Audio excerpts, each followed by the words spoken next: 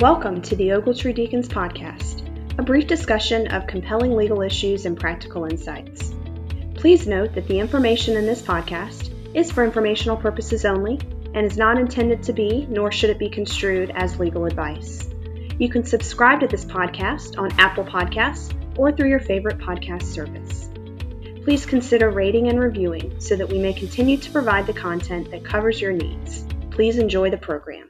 Well, happy Thursday, y'all. We've made it to March and the third of 2023's Third Thursday podcast. This is Tom Davis here, the host of Ogletree's Third Thursday Labor Law podcast. And I want to welcome you in again today and for March. You know, when you start to put together a monthly podcast, that's yet another marker for how quickly the months pass by. It seems like just yesterday that Jen Batts joined me to talk about AI in the workplace and the NLRB General Counsel's memo on that topic, GC 23-02.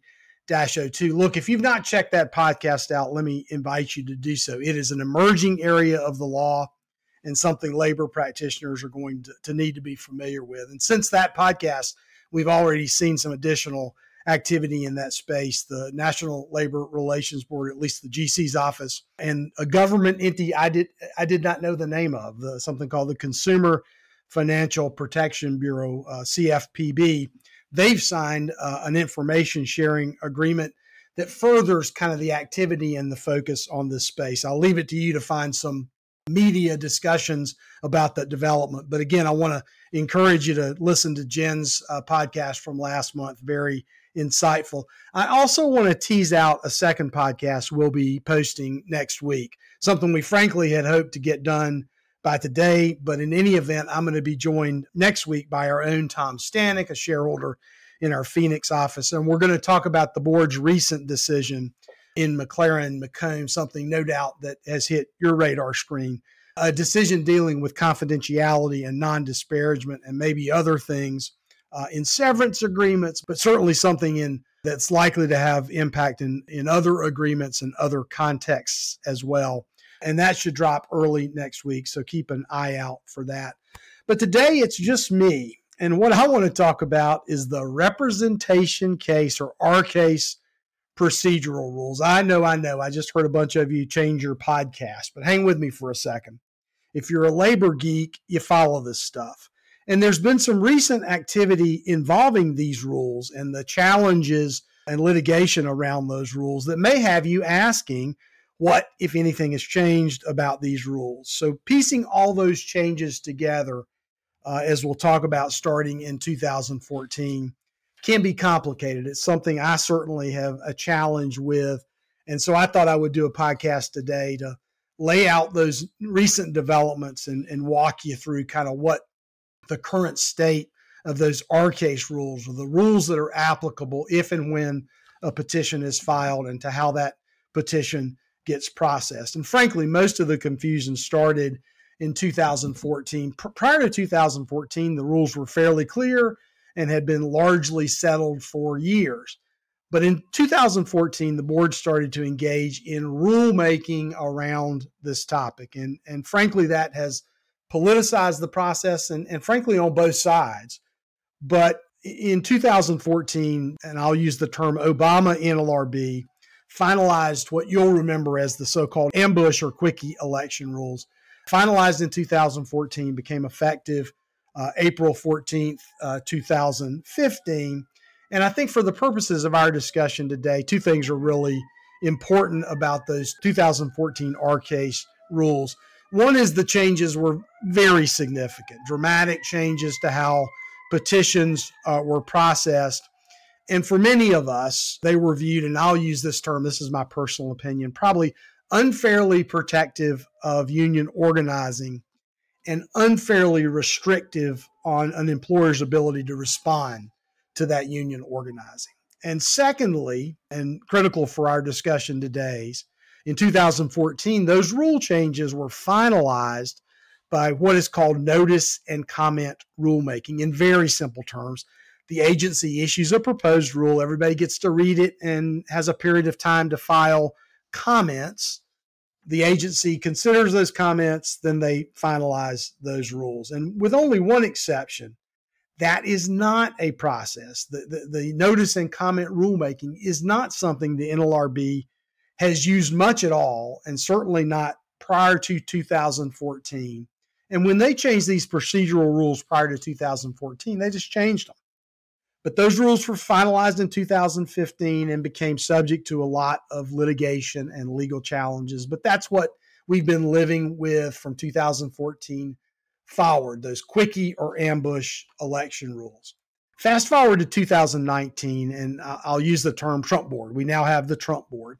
And the Trump board felt like the 2014 changes went too far, that they were unfair to employers, that they sped up the election process at the sacrifice to employer communication interest and, frankly, to employee interest in just getting information to make an informed decision.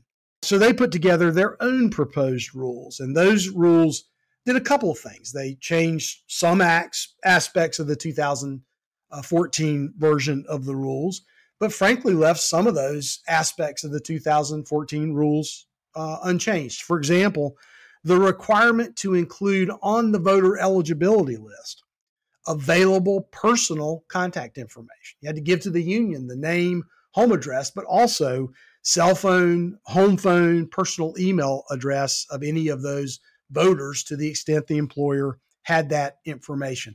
Highly controversial when it was added in 2014, left alone by the Trump board in 2019, still a requirement today.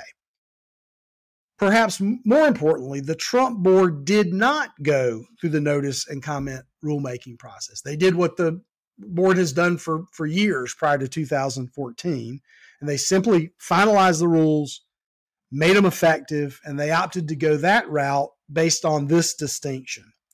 If a change is substantive, if it really impacts the rights of individuals under the National Labor Relations Act, if it's substantive, then you got to go through that notice and comment process. But if it's just a procedural change, there's no requirement to go through notice and comment rulemaking.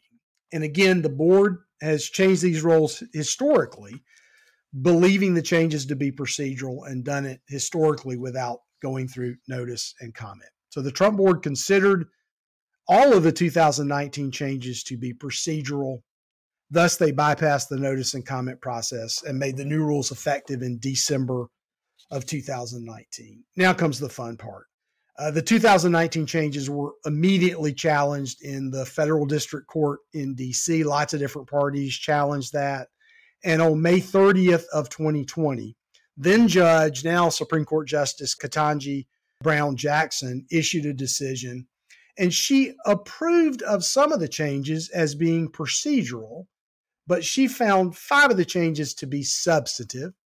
And thus she found that because the notice and comment rulemaking process had not been complied with, she stayed those 5 changes. So those changes never went into effect.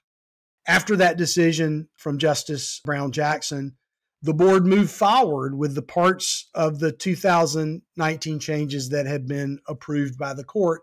And importantly, those changes became effective May 31st of 2020, and those changes are applicable today. But with respect to the 5 changes which Justice Brown Jackson had enjoined, that case was appealed to the D.C. Circuit Court of Appeals. And here's why you get this podcast today. On January 17th of this year, 2023, the D.C. Circuit issued a decision in this matter. And that decision, again, muddied the waters. It found 3 of those 5 changes that Justice Brown Jackson had enjoined. It found 3 of those 5 changes to be substantive and required notice and comment. So they agreed with the district court, and that means those 3 changes remain stayed. But disagreeing with Justice Brown Jackson, the Court of Appeals found 2 of those changes procedural and lifted the stay, which raises this question. We now no longer have a Trump board. We have a Biden board. And the question is what the Biden board would do with those 2 Trump changes. And we found that out last week. On March 9th, the Biden board took action, and the action it took was to rescind the three changes plus a fourth one from the 2019 rule. And let me just cover those quickly. One of the changes was when the voter list is due. Remember, once the petition is filed and the election is scheduled, the employer has to provide the union and the board with a voter eligibility list, name and home address. And that used to have 7 days to provide that list. The 2014 changes took that down to 2. In 2019, the Trump board wanted to expand that to 5. That remains at 2. Now, if you have a petition and if you have to file a voter list, you have to do it within 2 days of the finalization of the election details. Second aspect that the Biden board is moving to rescind is a proposal to delay when a regional director after an election can issue certification of the elections, and in particular certification of a union if the union wins. And the question is, should they issue that certification, which creates the obligation to bargain theoretically? Should that certification issue if the employer is still appealing the underlying election?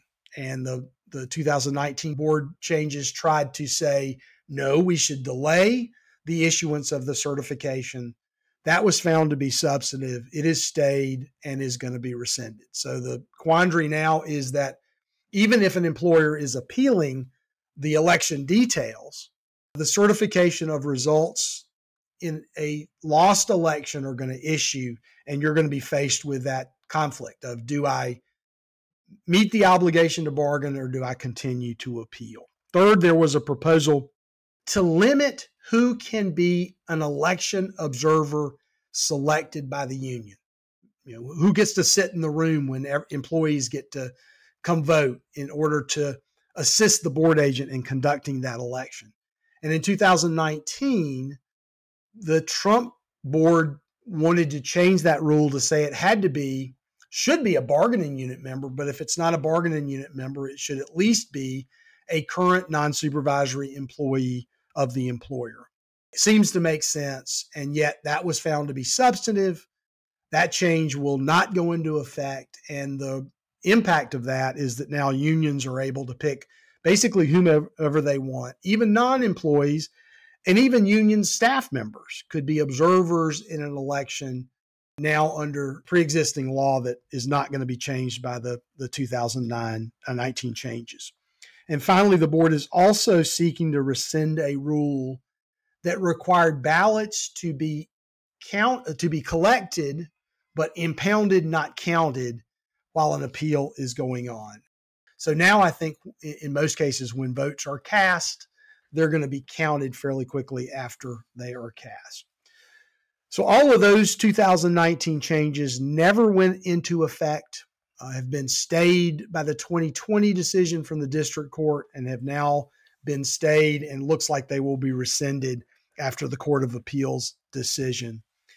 But remember, I said the court cleared the way for 2 of the 2019 Trump board changes to go into effect. One was creation of a right in most cases to have disputes about who is eligible to vote and the scope of the bargaining unit, to have disputes about that fundamental question resolved pre-election.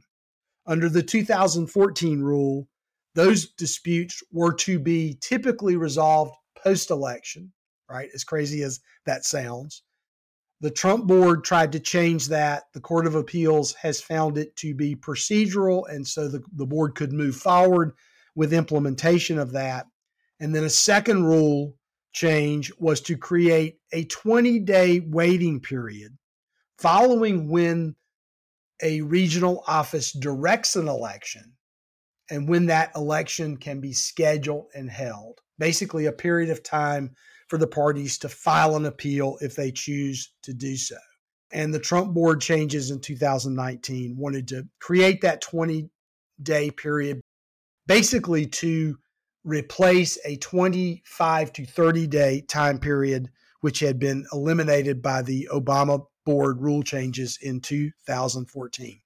So while the court's decision cleared the way for those 2 changes from 2019 to be implemented, the Biden board has decided to delay, at least until September 10th, the effective date of those changes. And I think it's unlikely we'll ever see those changes occur. So the bottom line, guys, the $24,000 question. What has changed about these representation case rules after the Court of Appeals decision issued in January? I think the answer is largely nothing. Certainly, if you've handled a petition since May 31st, 2020, when the last of those 2019 rules became effective, I don't think anything has changed as a result of the recent Court of Appeals decision and how the NLRB is going to handle that decision. And I suspect none of the remaining 6 changes from 2019 will ever become effective, at least not while the current NLRB is in place. So the bottom line is this can be extremely confusing, but I think we've resolved all of the litigation around both the 2014 and 2019 rule changes. And today we essentially operate under a combination of the rules from the 2014 ambush or quickie election rule changes. For example, in 2014, the rules changes created an obligation to file a statement of position if the employer wants to go to a hearing and challenge aspects of the union's petition. That was created in 2014. It's still a requirement in 2023. And to file with that statement of position various lists of employees, to file those things much earlier than was required prior to 2014. That's still a part of the rules. And also the presumption that voter eligibility disputes will be resolved after, not before the election. I think that part of the 2014 changes are still upon us today. And then finally, that controversial obligation to include with the voter list and to provide to the union available personal contact information, home phone number, cell phone number, personal email address, again, was added in 2014, was not changed by the 2019 amendments, is still a part of our obligations today. But we also operate with certain modifications from the 2019 amendments. One is the date that the post-petition hearing will be scheduled. In 2014, under the ambush rules, they tried to crunch that down to 8 calendar days. Now we get 14 business days. And so it elongates a little bit that effort to make these into ambush or quickie election rules. There's the date to post and distribute electronically the notice of petition for election. That's 5 days instead of 2, as had been contemplated by the quickie election rules. The statement of position requirement that was created in 2014, as I said, is still there. But now the petitioner has to file a responsive statement of position.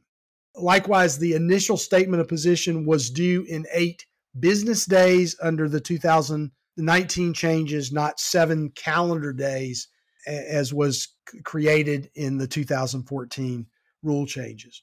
There's also the reinstatement that came about in 2019 of the right, in most cases, to file a post-hearing brief. We still have that right. And perhaps most importantly, when you count any of these time limits, you now use business days. So we exclude weekends and federal holidays, not calendar days, which converts, frankly, an unreasonably quick time frame created by the ambush election rules in 2014 into a still quick process, but one that's more reasonable for employers to respond to. And finally, after all the litigation, the voter list still remains due in 2 days after the election details are finalized. This is a reduction again from 7 days prior to the ambush election rules. And 2 days is a very quick turnaround and something every employer needs to plan for, because collecting that information can be so complicated and time consuming. And then finally, the regions are continued to require to schedule the election as soon as practicable. An unprecise standard, but one that pushes along this process as was contemplated by the 2014 changes. So look, the litigation around the board's 2019 R case rules seems to have come to an end. But the result, I think, is no change from what has been in place, at least since June of 2020. So if you've handled an election since June of 2020, I don't think there's anything that has been changed. The caveat I would give you is, be aware that many of the summaries of these rules that you can read on the internet are wrong. Oftentimes they pick from parts that were maybe in a rule but have been stayed, and they don't always get that right. I think there's even some inaccurate information on the NLRB's website that kind of conflates some of these rules and the intricacies about the litigation that I've just described. But the bottom line is the best place, I think, to figure out the current rules is to look at the NLRB forms that are used in processing a petition. When a petition is filed, the NLRB sends out a set of rules that lay out very precisely all the things that have to happen. That's accurate, and you can download that form off the NLRB's website. Or you can always check with your favorite Ogletree lawyer. We'll be glad to give you some insights. So thank you guys for indulging me in trying to lay out all these changes to the R case rules. I think it can be complicated to put it together. But that's it for me on March 16th, 2023. But as I said, be on the lookout early next week for a podcast discussing this high-profile McLaren-McComb decision that I think you'll all will want to take a look at. Have a great rest of the week and a great weekend, and we look forward to hearing you and seeing you again on a future podcast.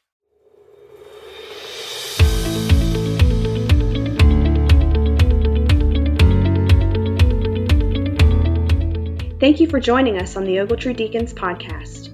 You can subscribe to our podcast on Apple Podcasts or through your favorite podcast service. Please consider rating and reviewing so that we may continue to provide the content that covers your needs. And remember, the information in this podcast is for informational purposes only and is not to be construed as legal advice.